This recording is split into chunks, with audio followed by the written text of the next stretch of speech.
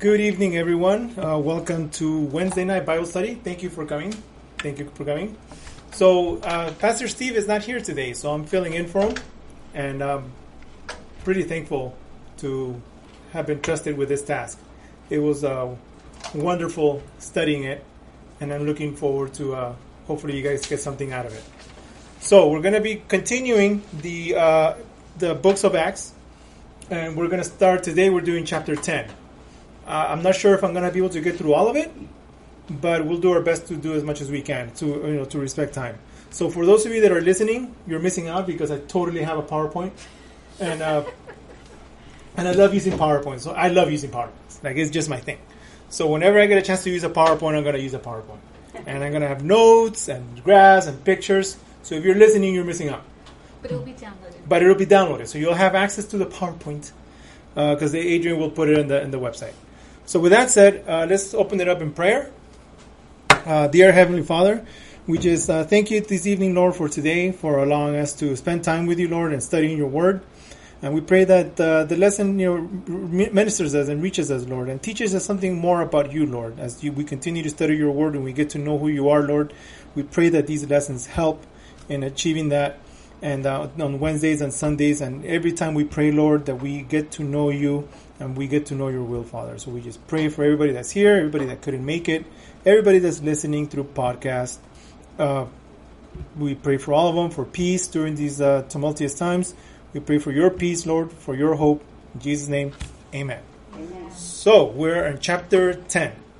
So I'm going to give you a quick little rundown of what the chapter 10 is gonna entail, and then where I'm probably going to stop.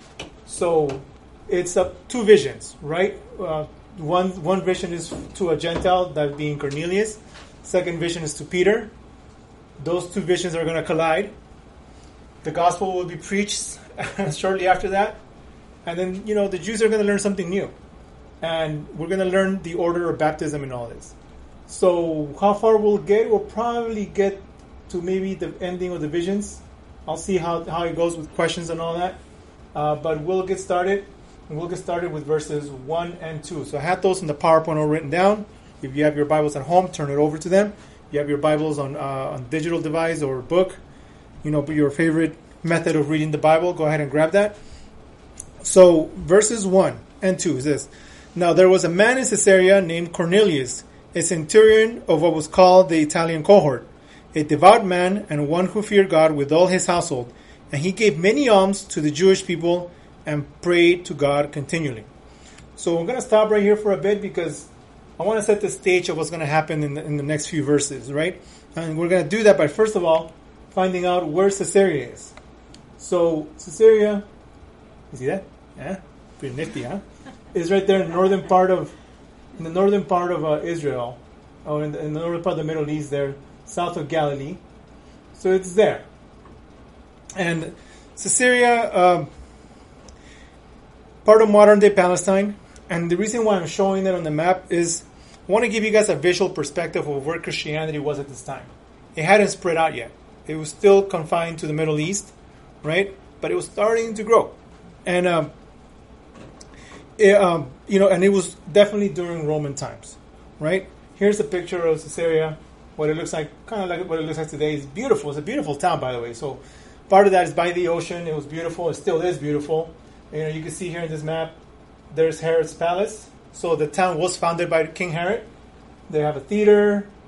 There's the amphitheater, and then there's the temple there on the end. But it's all by the ocean, by the water. So it's a very pretty town. So is that the same Syria that was Syria in Bible time also, and it's Syria now? It's Caesarea, so pretty much the same. Yeah, so it's basically in the Middle East part, northern part there of Israel. Those towns still exist; they're still there. Is it part of Israel? I'm not sure if it was Israel. I think it might be part of Palestine. I got to double check on that. Because I thought there was a country called Syria now. Syria. No, this is Caesarea. So it's spelled Caesera. So like of Caesar. Okay. Versus Syria, Syrya. Right. Welcome. Hello. So we have people walking in, and they're totally going to enjoy the PowerPoint. So So this is Caesarea Okay, of King right. Caesar, But yeah, it's in the Middle East. I'm not sure if it's part of Israel or Palestine, but it is modern day Palestine, so it probably is in the Palestine side. Okay, so that's what it looks like. It's beautiful, right? I mean, it looks beautiful. Based on that, I think it might be Israel. Right, so that's the location where it all begins. So Lazaro, we're starting Acts chapter 10. Gotcha. Okay? So that's the initial location of where everything is starting, right? And so now let's talk about Cornelius. Who is Cornelius? Cornelius is a centurion in the Roman army. He's God-fearing and he's devout. So those are the three things about Cornelius, right? In Roman times, a centurion was the highest non-commissioned officer, and they basically had authority over 100 soldiers. Though likely it was maybe 80, but centurion, right? It's from the Greek centurio, which we derive the word century from, which means 100, right? So he led about 100, usually probably 80 to 100 soldiers, and he was part of the Italian regiment, Roman, right? Roman times, Caesarea, Caesar, so it all ties to that, right? He was part of the Italian regiment, and that regiment in that region was about 600 soldiers strong. So out of the 600, he had authority of about maybe 80 to 100. So he had a big chunk of authority. And when you look at the whole, army set up the way it was set up, right? So he was God-fearing, he was devout, but he was not yet a Jew. So in verse 11, in Acts 11, it'll explain that, it'll say about Cornelius that you went to uncircumcised men and ate with them. So he was uncircumcised. So he was not a Jew. He was devout. He believed in God. He went to synagogue. He studied the Old Testament, but he was not a Jew. So this is important. This is going to mean something at the end. That's why I'm bringing it up now. That's why I'm spending a little bit of time studying it now, or talking about it now. Jews, the Jewish people, saw him as a pagan. All right, so they did not see him as a Jewish person. They saw him as a pagan, as a Gentile, right? But he had favor with them. In fact, centurions had favor with the villagers, so it's common for him to get along with the villagers, right? He was not a Christian either, obviously, right? But he was there. That's who's in. So we're talking about Caesarian, in the Middle East. He's a centurion, and here I have a picture of for those that are here. This is what a centurion would look like, right? And this is what a Roman soldier looks like. So he stood out. He had a cape. He stood out among the villagers, right? So let's go now through from verses 3 to 6, right? So Cornelius, Caesarea, there we are. The stage is set. Verse 3. About the 9th hour of the day, he clearly saw a vision, and an angel of God who had just come in and said to him, Cornelius. And fixing his gaze on him, and being much alarmed, he said, What is it, Lord? And he said to him, Your prayers and alms have been ascended as a memorial before God. Now dispatch some men to Joppa, and send for a man named Simon, who is also called Peter. He is staying with the tanner named Simon, whose house is by the sea. So we just saw the map that it's an ocean town, so he's going to stay in the ocean, right? 9th hour. That means that it was at 3 p.m. in Jewish time, Jewish customs times. He was described as God-fearing, so it makes sense that he was praying, right? And he was praying in one of those times, right? Jewish people had two prayers a day, 9 a.m., 3 p.m., or 9th hour and 3rd hour, I think is what it was. So he was doing his devout thing. He was praying. And as he was praying by himself, as usually how they prayed, he had a vision. And you notice how the angel appealed to his piety, right? Alms means he gave charitable gifts. So the angel appealed to that and said, hey, God has seen that. God is going to honor that. However, all he did was tell him to go somewhere. The angel didn't do anything else other than go here. That's all he said, right? So the angel does not share the gospel. In fact, the angel just tells him, go here to get Peter, and that's it. So that's the angel. So notice the vision, right? Keep that in mind, because that's going to mean something again at the end. And then Simon of Tanner lives by the sea. So that's where we're at so far. Any questions so far on verses 3 to 6? Okay, perfect. So here he sends them to Joppa, right? So he says, go to Joppa. So I'm going to go back to the map. So there's Caesarea. Joppa is about 30 miles south. Right? So I want you to keep something in mind. 30 miles today, so what, 30 to 45 minute drive depending on traffic. Maybe an hour if there's really heavy traffic. It's a 2-day trip in those times. So it wasn't a short trip by any means. So it was 30 miles south. So definitely a journey, definitely an adventure, right? Definitely like a calling, like the angel says, go here. It's not just like go down the street. It's like, no, go on a journey. So we're going to continue to verses 7 and 8. When the angel who was speaking to him had left, he, being Cornelius, summoned 2 of his servants and a devout soldier of who were his personal attendants. And after he had explained everything to them, he sent them to Joppa. So, key thing here. Cornelius led an army of 100.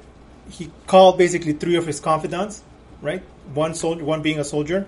He explained to them, and they just listened and went. So that's interesting because that's an example of acting by faith. So he was acting by faith. In fact, all of them were acting by faith, right? They had limited information. That's what faith is, right? Having limited information and acting on it. And so that's what they did. Limited information. The angel just said to go here. That's all he told me. But they did it and they obeyed. So clearly Cornelius had influence among people because for him to just say it like that and for them to just listen and go, that means he had influence. He had pull. People listened to, people looked up to him. So he's a leader of an army and he's a man that's devout in his faith. So they saw that, they listened to him, and they went. Any questions so far on Cornelius? Adrian? No? Okay, that's how you... No? Okay. All right. So we're going to go 9 through 13. Now, so that's all of Cornelius' vision. Very short, sweet, go here, that's it. So now we're going to move on to Peter's vision. So on your sheet, I think it's the second bullet point, Adrian? Or third bullet point? Second bullet point. Thank you. It's going to be verses 9 through 13. So, 16 or 13? No, it's 13, okay. So, on the next, starting at verse 9. On the next day, as they were on their way and approaching the city, Peter went up to the housetop about the 6th hour to pray. But he became hungry and was desiring to eat. But while they were making preparations, he fell into a trance. And he saw the sky opened up, and an object like a great sheet coming down, lowered by 4 corners on the ground. And there were in it all kinds of 4-footed animals and crawling creatures of the earth and birds of the air. And a voice came to him and said, "Get up, Peter, kill and eat." So we're going to stop right there for just a second. And we're going to notice here's the 6th hour. So it's around noon, right?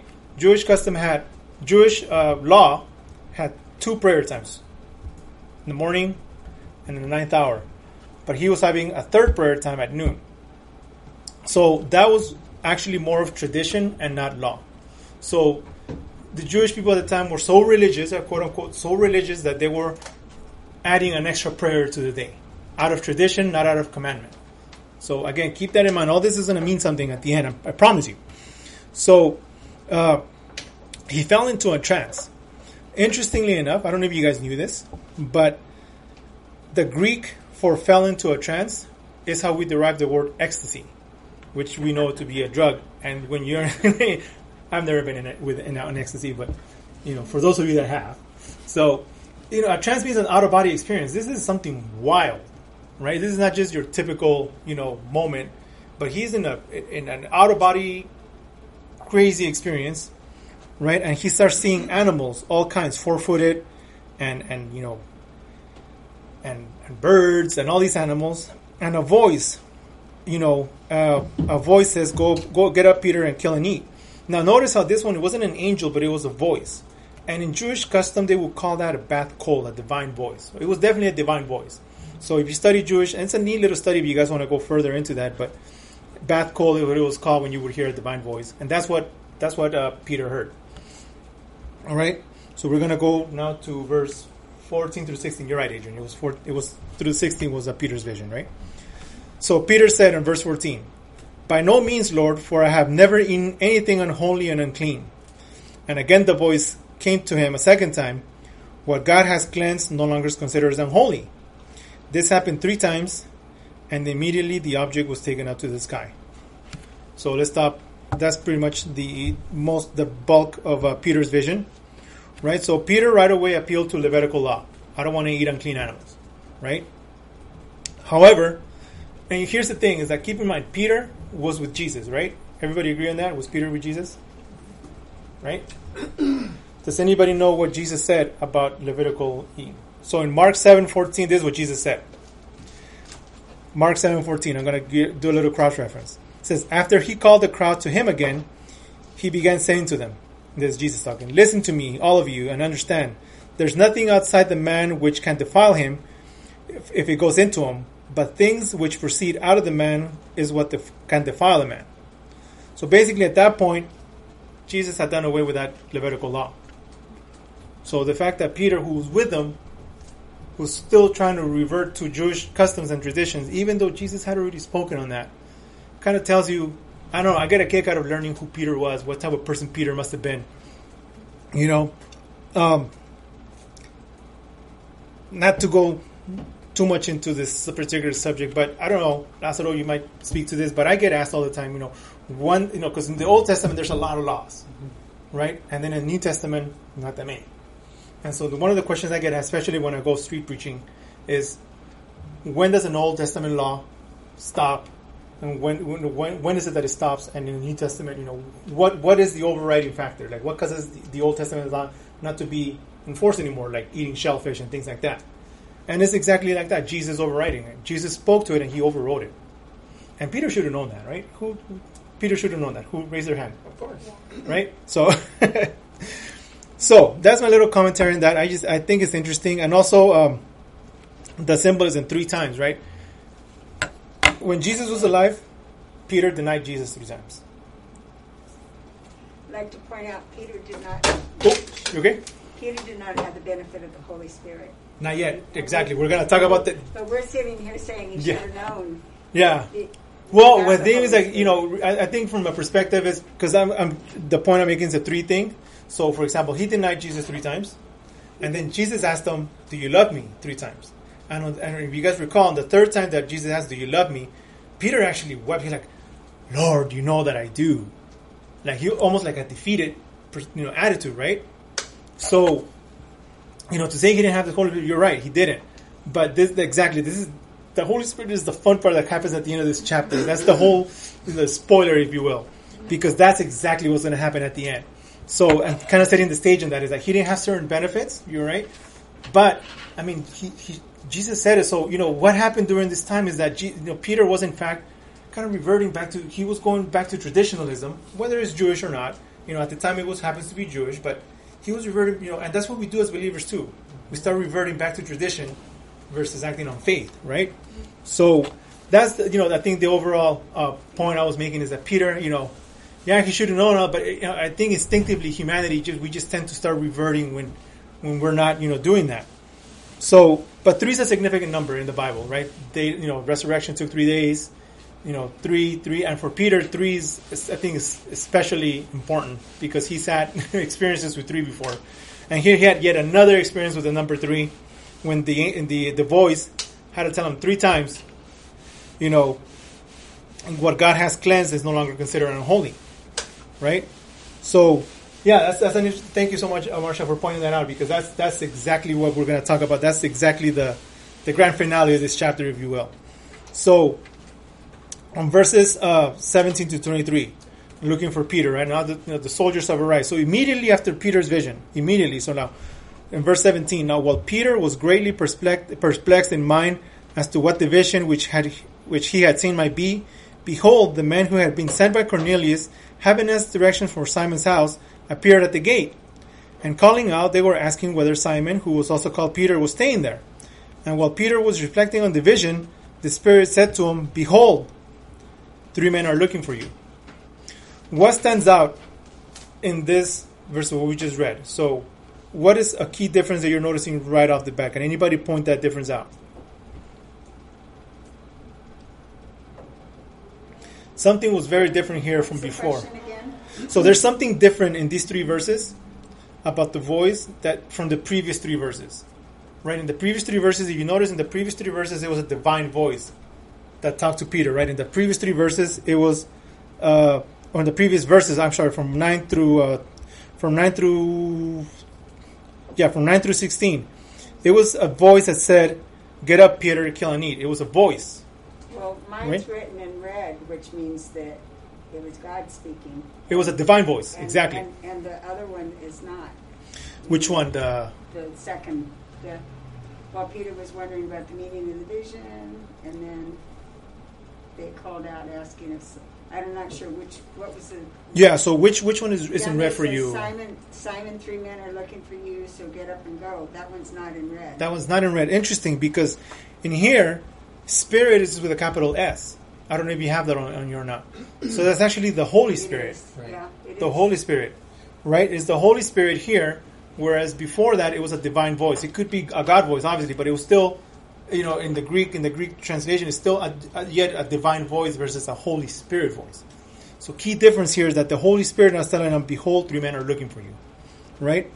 So Simon of Tanner lived in a small house. Peter was in the roof. He was easy to find. But I thought that was very interesting because Cornelius had an angel, right? Peter began with a divine voice, and it culminated with the Holy Spirit talking to him. So these visions are definitely divine in nature, I think, at the end of the day. But it's interesting how they are different but same. Really, because it's God at the end of the day, right? So different but the same. I'm gonna arrive to that. I'm gonna make a point of that a little bit later. So on verse 20. So now this is still looking for Peter, verses 22 through 23. And it says, but the Holy Spirit here is still talking, right? "But get up, go downstairs, and accompany them without misgivings, for I have sent them myself." Peter went down to the men and said, "Behold, I am the one you are looking for. What is the reason for which you have come?" They said, "Cornelius, a centurion, a righteous and God-fearing man, well spoken of by the entire nation of the Jews, was divinely directed by a holy angel to send for you to come to his house and hear a message from you." So he invited them and gave them lodging. And on the next day they got up and went away with them, and some of the brethren from Joppa, I don't know how to pronounce it, accompanied him. So Holy Spirit was still talking. Again, this is what faith looks like, because at this point, everybody, Peter and the soldiers, are all still acting on limited information. They don't know the whole plan yet, but they're acting on faith, right? So we're going to stop right there for a second and pause for questions. Any questions so far? It gets really good at the end. I had so much fun doing this study, by the way. So, no. Okay, you guys see the map of Caesarea and all that? I'll show it to you later. So, all right. So now we're going to go through Peter and Cornelius finally interact. So now remember, it's a 2-day trip from Caesarea to Joppa. It was a 2-day trip. So now they go 2 days back north, right? So, verse 24. On the following day, he enters Caesarea. Now Cornelius was waiting for them and had called together his relatives and close friends. When Peter entered, Cornelius met him and fell at his feet and worshipped him. But Peter raised him up, saying, "Stand up. I too am just a man." And he talked with them, and he entered and found many people assembled. So Cornelius was waiting for him. And I'm going to make a little commentary that might... I don't want it to come off offensive or anything like that or insulting. That's not what I'm trying to do, but I'm trying to prove, show a way to kind of like... Just like we talked earlier on how, Peter was kind of reverting to certain traditions. In this particular case, Peter was very humble. He said, "Stand up, I am just a man." Right? Cornelius went on his knees and tried to worship him, and immediately Peter said, "Get up. I'm a man. Don't worship me." Right? In today's Christianity, if you will, whether it's, I don't know, I don't want to pick on religions, but say Roman Catholicism comes to mind, but a few other, even Protestant denominations comes to mind as well, not just Roman Catholicism, really, where, we start putting certain leaders on pedestals and worship them, whether it's kissing their ring or kissing their feet, and these leaders, they take it, they accept it, right? But Peter is giving us an example here. I too am just a man. Get up. So I thought that was an interesting, Peter, for all his, certain, I pretty much just bashed Peter for the first part of this lesson. But I'm not getting here, Peter is actually, man, he's really humble. He's a man of, his true nature came out, and he's a really humble guy. So, yeah, I think, for me, when you see that sort of thing, it's for me personally, it's a red flag. I don't know how you guys feel about it, if you have any thoughts on that, but any questions on that or any thoughts on that? I think it's a huge red flag when you see certain Christian leaders being exalted when they shouldn't be. Right, and here Peter's showing us that that's not the way. So, we're going to go through verse... I'm kind of skipping this now. Okay, there we go. Verse 28 and 29. So, and he said to them, you yourselves... this is Peter talking, right? And he said to them, you yourselves know how unlawful it is for a man who is a Jew to associate with a foreigner or to visit him. And yet God has shown me that I should not call any man unholy or unclean. That is why I came without even raising any objection when I was sent for. So I asked, for what reason you have sent me? You have sent for me. Right? So I think this is starting to actually answer part of the thing you had, Marsha, with the whole Holy Spirit thing. That Peter's starting to see it. Right? Peter's starting to see it. He's like, this is why Peter's vision was different, right? Whereas Cornelius' vision was an angel saying, "Here, go here," and that was it.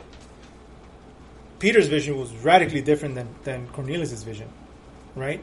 It was a trans and clean and a lesson of clean and unclean and reminders of what It was a very different vision. This is why Peter's starting to get it. And so Peter was not allowed in Gentiles people's home. So in the beginning of the study of the lesson, we talked about Cornelius being devout and God-fearing, but not quite a Jew. And this is why I wanted to hone that in the beginning, because that's significant here in verse 28. That proves to be very significant. Peter was not allowed to be with them. But because of the visions, because of the visions, he went and he obeyed, and he did it, right? So naturally, Peter was obedient. He knew why he was summoned. Peter at this point was disobeying Jewish ritualism. So keep that in mind. So now he went from I don't want to eat any unclean animals to I'm literally disobeying Jewish tradition because I'm visiting with Cornelius. See how radically that changed. That just took place in a matter of a couple of days, really. Right? It's a 2-day trip. But you guys see how now the visions are starting to make sense. So we're going to go through verses 30 to 33. This basically now it comes together. This is a divine appointment, right? So I'm going to read these verses real quick. Cornelius said, 4 days ago to this hour, I was praying in my house during the 9th hour, and behold, a man stood before me in shining garments, and he said, Cornelius, your prayer has been heard, and your alms have been remembered before God. Therefore, send to Joppa and invite Simon, who is also called Peter, to come to you. He is staying at the house of Simon the tanner by the sea. So I sent you immediately, and you have been kind enough to come. Now then, we're all here present before God to hear all that you have been commanded by the Lord. So these 3 verses is basically a recap of what we just read before. But I want to bring to attention to the key, and I had it underlined here, is shining garments, right? A man before shining garments. So, shining garments. What is that? What is that? Anybody know what significance that has? Well, he heard a divine voice, so right. And then there's the illumination of the garments, and he knew that it was an angel of God. Right. That's a good point, Adrian. So basically, in the Bible during these times, whenever an angel would appear, they were always described this way: shining garments. Let me give you guys some examples. In Acts 1:10, so this is just a few chapters before. Let me read Acts 1:10. It says, "And as they were gazing intently into the sky while he was going, behold, 2 men in white clothing stood beside them." So see how there's angels are described as always. Think about the imagery here, how angels are described. Let me reference Matthew 28:3. "And his appearance was like lightning, and his clothing was as white as snow." So this is right after the resurrection. Again, look how the angels being described, right? And now in Luke 24:4, And while they were perplexed about this, behold, two men suddenly stood near them in dazzling clothing. So, angels, see how they're described? Dazzling clothing, white as snow, white clothing, in this case, shining garments. You know, and if you read each of the Gospels, whenever they describe angels, they're described this way. Shining garments, white clothes. I think it's really, you know, I'm trying to show the consistency of the Bible when they're describing angels. Because the Bible, again, I'm going to go on a little side note here, Diego attack. The Bible, when the Bible's under attack, one of the most common attacks it has is it contradicts itself. And I'm making them go, no, it doesn't. It's actually pretty consistent. So, any questions so far on what that meant? Okay, perfect. So now we're going to go through 34 and 35. What is Peter speaking of? So, in verse 34, opening his mouth, Peter said, I most certainly understand now that God is not one to show partiality, but in every nation the man who fears him and does what is right is welcome to him. So this is basically one of those game changers in the Bible. Why is it a game changer? Anybody? Because we're not supposed to show partiality. Yeah, no, that's true. That's a good answer. Right? Right. I mean, if God tells you to go somewhere, you got to go. Right. But a game changer that God reveals no favors, right? I mean, Cornelius was a Gentile. And a vision came to him. Right? And so it's actually, this impartiality thing is going to get even bigger in the next few verses. I think we're going to have to come to time to go through all of it, huh? So, but yeah. Peter's learning something new. And so what you're going to see next after this is Peter preaching the gospel the same way he did earlier in Acts. So let's go to the gospel. This is my favorite part. I actually have the most notes in these few verses than I do everywhere else. So we're going to start, is 36 to 43 is basically the gospel. But we're going to start with 36 to 38. So this is what it says. It says, so this is Peter preaching now. The word which was sent to the sons of Israel, preaching peace through Jesus Christ, he is Lord of all. You yourselves know the things which took place throughout all of Judea, starting from Galilee, after the baptism which John proclaimed. You know Jesus of Nazareth, how God anointed him with the Holy Spirit and with power, and how he went about doing good and healing all those who were oppressed by the devil, for God was with him. What stands out to you in these verses? To me, when I read it for the first, I've read this a few times, but this time when I read it, something stood out to me. What was it? Can anybody point at it? Look at that. Right. So what stood out?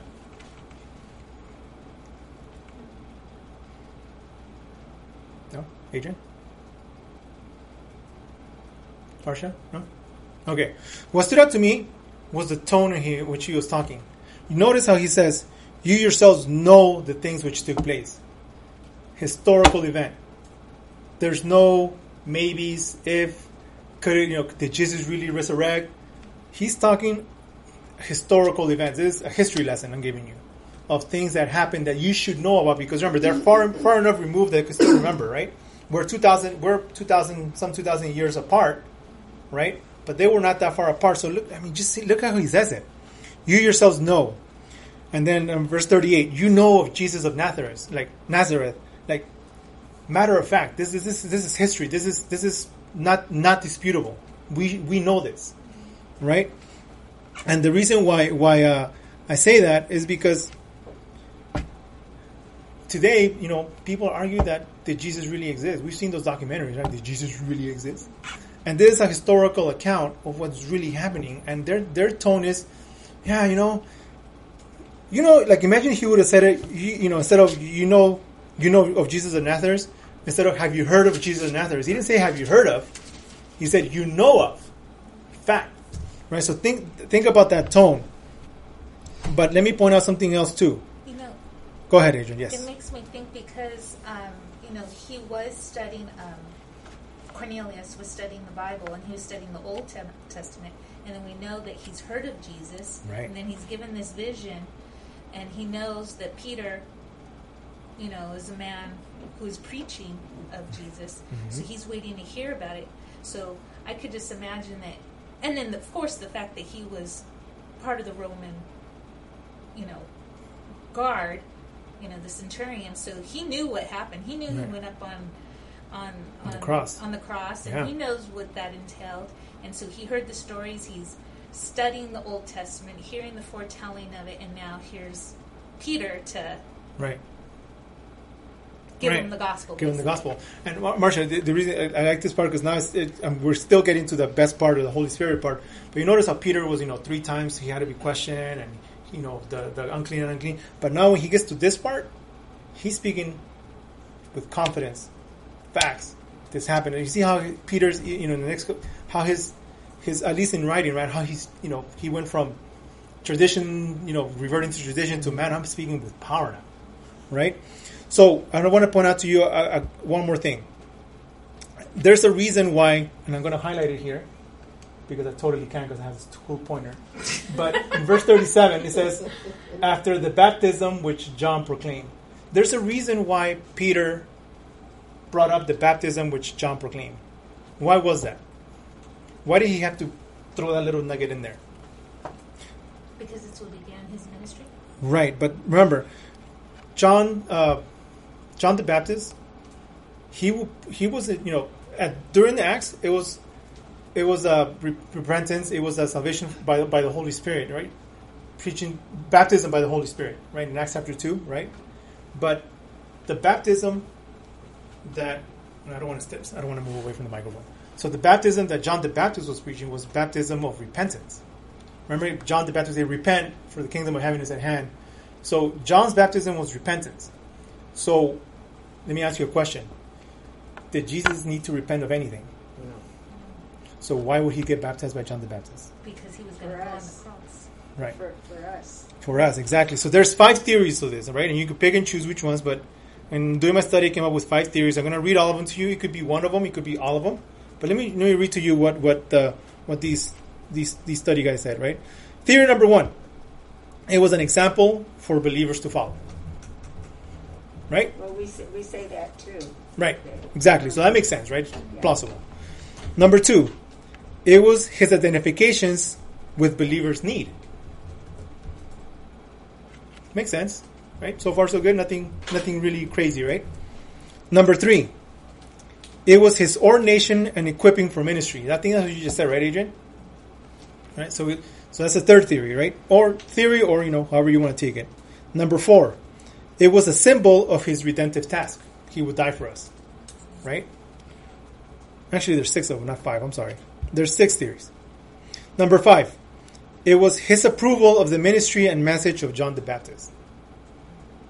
Right? Seal of approval. Yep. I'm doing it because, this guy's good. Right? And then number 6, it was a prophetic foreshadowing of his death, burial, and resurrection. And you could actually cross-reference some Bible verses like Romans 6:4 and Colossians 2:12 for that. Right? So, the Trinity is also present in verse 38. Jesus of Nazareth, right? God anointed with the power of the Holy Spirit. Or Holy Spirit and with power, right? So all 3 persons of the Trinity are there. Jesus, God, Holy Spirit. Kind of like Matthew 28:19, baptized in the name of the Father, Son, and Holy Spirit. Again, consistency. The Bible is very consistent. Any questions? What do you guys think of those theories, by the way? I would have think that almost all of them were maybe part of the reason. Right. Right, that makes sense, right? But yeah, at first, because that's a point of contradiction, if you will. Why did Jesus need to be baptized? He wasn't, because we proclaim Jesus was perfect, sinless, right? Well, and someone could say, but that's your answer. But then you would ask, why did he need to die? Exactly. He did it for us. So you could also draw the parallel, which you kind exactly. of said, that maybe he was baptized. Exactly. Yes. Absolutely. All right. This is where it gets really fun, guys. Verse 39 through 42. How are we doing on time, Adrian? We're okay, right? We're okay. All right. We're good. All right. So 39 through 43, but actually this particular slide, for those of you that are missing the totally cool PowerPoint slides, is 39 through 42, right? So we're going to read. We are witnesses of all the things he did both in the land of the Jews and in Jerusalem. They also put him to death by hanging him on a cross. God raised him up on the third day and granted that he become visible, not to all people, but to witnesses who were chosen beforehand by God, that is, to us who ate and drank with him after he arose from the dead. He ordered us to preach to the people and solemnly to testify that this is the one who has been appointed by God as judge of the living and the dead. So, who is they in verse 39? Let me see. Is this thing not working? Did the battery run out already? There it is. There it is. All right.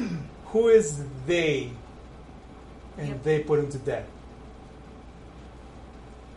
Well, we think of the Roman soldiers. Roman soldiers. Do you think there's a bigger meaning? Yeah, it's a comprehensive term. I think it would be everybody that didn't believe he was. Yeah, it was the Son of God.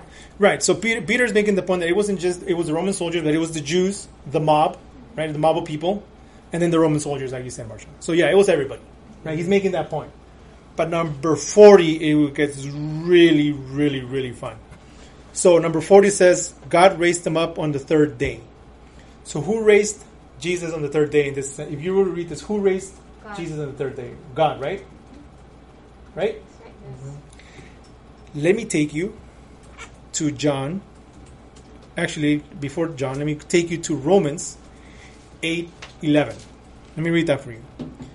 And you tell me who raised Jesus on the third day. But if the spirit of him who raised Jesus from the dead dwells in you, he who raised Christ Jesus from the dead will also give life to your mortal bodies through his spirit who dwells in you. Who raised Jesus from the dead in that sentence? The Spirit. The Holy Spirit, right? With a capital H. It was a capital S. So yeah. So in that sentence, who raised Jesus from the dead? The Spirit. Spirit. All right, let me take you now to John 10, 17, and 18. Are you looking for it? So you could... Liz, are you looking for it? John 10? Okay. Let me read it. Who raised Jesus from the dead in this sentence? All right? This is Jesus talking, right? For this reason, the Father loves me, because I lay down my own life so that I may take it again. No one has taken it away from me, but I lay it down on my own initiative. I have the authority to lay it down, and I have the authority to take it up again. This commandment I received from my Father. Who has the authority to raise Jesus from the dead on the third day? So, Trinitarian, verse 40 is a Trinitarian statement. Peter's very careful with his words, as you could see. He knows Spirit raised them, God raised them, Jesus raised them, three persons, one God, Trinitarian theology, at work in verse 40. Any questions so far? No. In Acts 2:24 also says, but God raised him up again. So earlier in Acts, God raised him up. So in Acts, God raised them. In Romans, the Spirit, and Jesus spoke on his own authority, saying he lays it down, he takes it up again. I don't know. Am I alone here? That's pretty cool, right? I think that's amazing.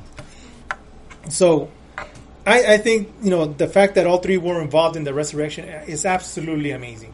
The Bible is just so amazing when you read it and you study it like this, and you realize that, man, the Godhead of the triune God is present everywhere in the Bible, But now I'm going to challenge you a little bit, right? So witnesses were chosen beforehand. What do you guys think that means? Witnesses were chosen beforehand. Before they were born, God knew. They're predestined. So predestined, right? This is a little predestination statement for those Calvinist people out there, right? So, it talks about, God knows the beginning and the end. He's the Alpha and the Omega, right? So, again, this is what we do Bible study. To me, this when people come at you questioning the Bible, man, this is really good stuff. This is really good fuel. And verse 42 is not just preach, but also make disciples, right? So, the last part here, I'll highlight this last part. Verse 43 is going to talk a little bit more about it, but here it says, "And God who has been appointed to judge the living and the dead." So who's going to judge the living and the dead? What does that mean, living and the dead? What does that mean? What does that mean? The second coming. Boy, you're just full of spoilers today. That's actually talking about the second coming. Let me tell you why. In John 3:17, check out what John 3:17 says. "For God did not send the Son into the world to judge the world, but that the world might be saved through him." So, again, people like to point out they sound contradictory, right? But if you read the Greek text, this is definitely referring to a second coming. So it is not a contradiction. It is consistent because in verse 43 it says, "Of him all the prophets who bear witness that through his name everyone who believes in him will receive forgiveness of sin." So that now that goes with that is consistent with John 3:17, right? So pretty cool. Any questions so far? Now let's stay on verse 43. I put it by itself for a reason, right? The gospel message is in there. All in there. Let me ask you guys a question. Who's going to receive forgiveness of sin? Everyone who believes in him. Right? Everyone who believes, right? Who receives forgiveness of sin? Everyone who believes. So everyone. So the gospel is for? Everyone. Everyone, right? How do they receive forgiveness of sins? By what means? By believing on him. By through who? Jesus. Through Jesus, right? So everyone believes through Jesus. That through his name, through Jesus. How? By believing in him, right? So everyone that believes in Jesus receives forgiveness of sin. And what does they receive? Forgiveness of sin. So whose work is it? Who initiates the whole thing? God. Spirit. Holy Spirit and God, right? Is it man-centered? No. Do we have anything to do with it? No. Let me see. I have a couple more questions here. Who did all the work? Jesus. Jesus, right? That one sentence conveys all that. All right. How are we supposed to respond, though? How do we respond to this message, right? Is repentance, faith, obedience, perseverance, but it is a gift of God, right? But that 43 verse is pretty amazing. It's the gospel message in 2 sentences, 3 sentences. So yeah, always think about that. The gospel is for everyone through the name of Jesus, for those that believe in him, and they receive forgiveness of sins. So they have to acknowledge they're a sinner first, right? To be forgiven of a sin, you have to know you're a sinner, right? Right. So that's implied. So 44 through 46, we're at the grand finale here. And this is the part I've been waiting to tell you, Marcia. So, while Peter was speaking with these words, the Holy Spirit fell upon all those who were listening to the message. Yeah, I saw that. There it is. Ta-ta-ta-ta-ta-ta. Right? All the circumcised believers who came with Peter were amazed because the gift of the Holy Spirit had been poured out on the Gentiles also. For they were hearing them speaking with tongues and exalting God. And Peter answered, and we're going to go to Peter's answer next. We're going to stop right there. That's like the little, suspense stop, right? But this sounds familiar. How come it sounds familiar? Holy Spirit pouring on people. What does that remind us of? Because it happened after Jesus ascended back to heaven. It happened in Acts chapter 2 also, right? In fact, this is very similar to Acts chapter 2. And we studied that. Pastor Steve has taught chapter 2 earlier. Right? So, Cornelius was a believer of God, right? But notice how the Holy Spirit poured on everybody there. But who was there? Cornelius' friends. Do we have any evidence or indication that Cornelius' friends were also devout or God-fearing? No, but I'm sure that he was telling them. Right? But the fact that the Holy Spirit fell upon them as well. Game changer. This is game-changing stuff. In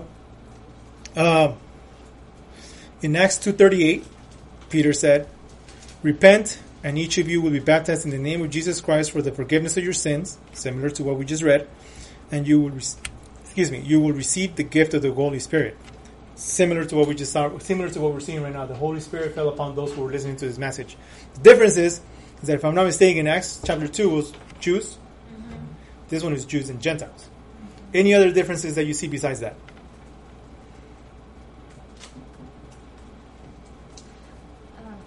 And then they were hearing the speaking of tongues. Right. So in Acts chapter 2, there was speaking of tongues as well, right? But in Acts chapter 2, and Pastor Steve spoke about this a few weeks ago, speaking of tongues, and what was the context of the speaking of tongues in Acts chapter 2? It's other languages. It's not Babel. It's not Babel, right? It's not gibberish. It's other languages that translators understood. Yeah. So here, do we have any reason to believe it would be different than that? No. No? Right? I've had friends tell me that it's different. But they're believers too, so I guess it's a secondary thing. Huh? There's no indication that it's different. Right. There's not. I agree. You would have to inject that in there. Exactly. That's what I think. But I don't know. Some people have different, more charismatic than others, I suppose, and that's okay. It has to go back to the Bible. Yeah. The Bible right. And also, keep in mind that we're not there yet, but this event is so revolutionary. It's actually in Acts chapter 15, the Jerusalem Council is that happened because of this. So Pastor Steve, I'm sure, will do chapter 15 when he comes back from his little hiatus. But the Jerusalem Council, this was one of the reasons why the Jerusalem Council happened, right? And so now church order. This is why I left these last two verses at the end, because this is what Peter says: surely no one can refuse the water for these to be baptized who have received the Holy Spirit just as we did, can he? And he ordered them to be baptized in the name of Jesus Christ. They asked them to stay only for a few more days. So, what is the order? What was the order we saw here, right? They believed. The Holy Spirit poured on them. They converted to Christianity, clearly, right? They became Christians, right? And as soon as they repented and believed, be baptized. They baptized immediately, right? Was there, Marcia? Was there any waiting time? I was like, let's wait a week before we baptize you. There was no waiting time. Was there any waiting time? A year or two or anything. No, nothing, right? Right away. Right. That's interesting. Right. Now we want to make sure. We want to check them. Now we need a checklist. Now we need a checklist of salvation, right? Yeah. Yeah. No. They immediately got. And I don't know. Should the church be doing this? Should the church be the arbiter of? Are you really saved before we baptize you, or should we follow the church model, the Acts model, and say, you know what? Can't be the arbiter of that. Right. Well, I don't know, but I wouldn't argue over it. Exactly. Yeah, and the reason why this stood out to me, Adrian, you and I, this was last fall. We were in the fall. This was like October, November. We went to Huntington Beach, and we got our feet, feet in the sand, but we didn't get in the water. It was too cold, right? Mm-hmm. But we saw a church. I don't know if it was Calvary Chapel. I don't know what church it was. Was it Newport? No. It was Huntington Beach. So this pastor was with like 5 or 6 people, and they were getting baptized in the ocean, and the waves were crashing, and the pastor just went and because then I could imagine they were Acts salvation. They were. I'm saved. I don't care if it's fall. I don't care if it's cold. I don't care if we don't have a pool in our church. I want to go get baptized. And the pastor, to his credit, obliged. Right? Mm-hmm. So, in verse 47, it's a rhetorical question, right? They didn't really demand an answer, right? Surely no one can refuse the water for these to be baptized who have received the Holy Spirit just as we did. Can he? Like, it was a rhetorical question. There was no answer there. He was actually proving the point. And I think and he also witnessed it. He witnessed it. And keep in mind that they were baptizing Gentiles. Mm-hmm.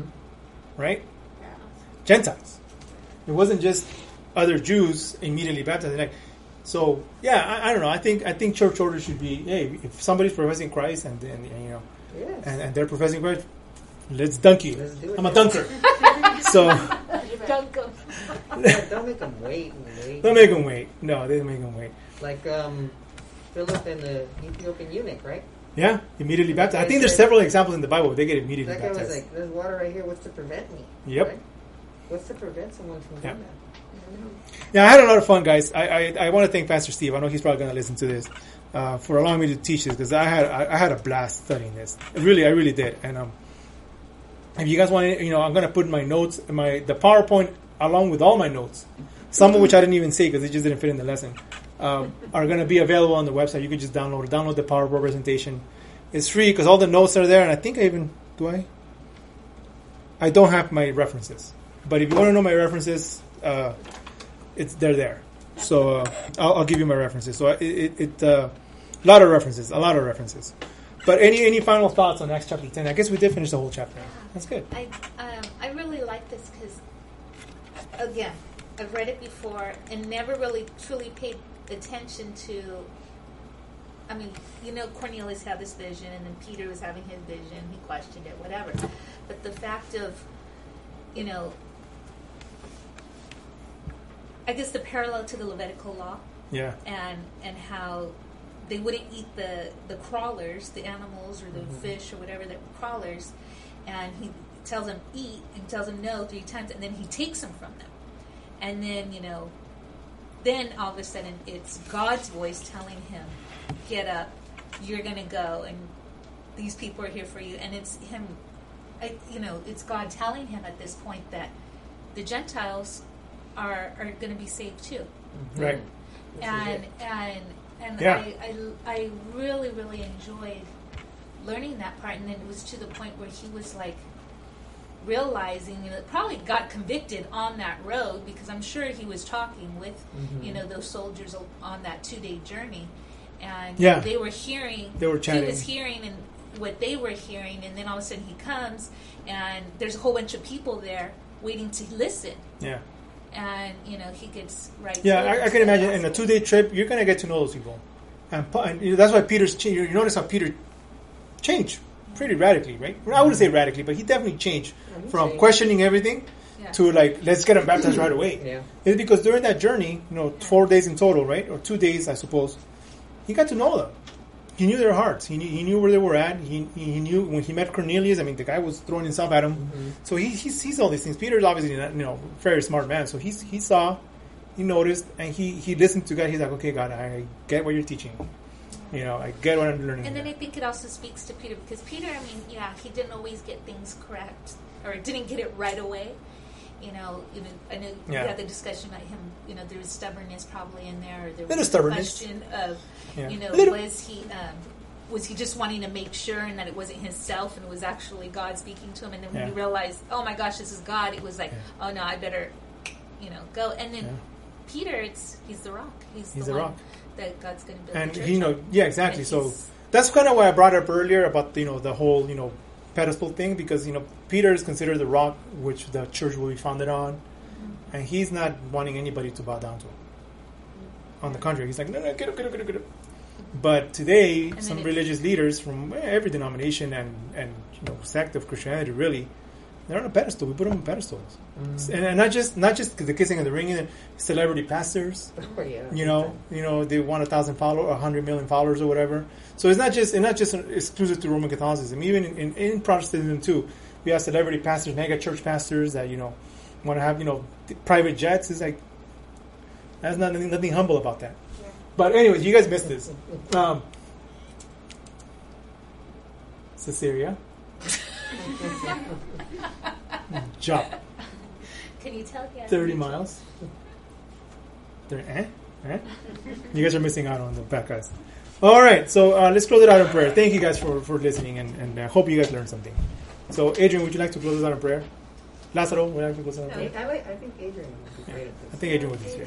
This is an interactive podcast here, you can see. I think it should be great. And let me move the microphone to you, Adrian, so you can hear your prayer.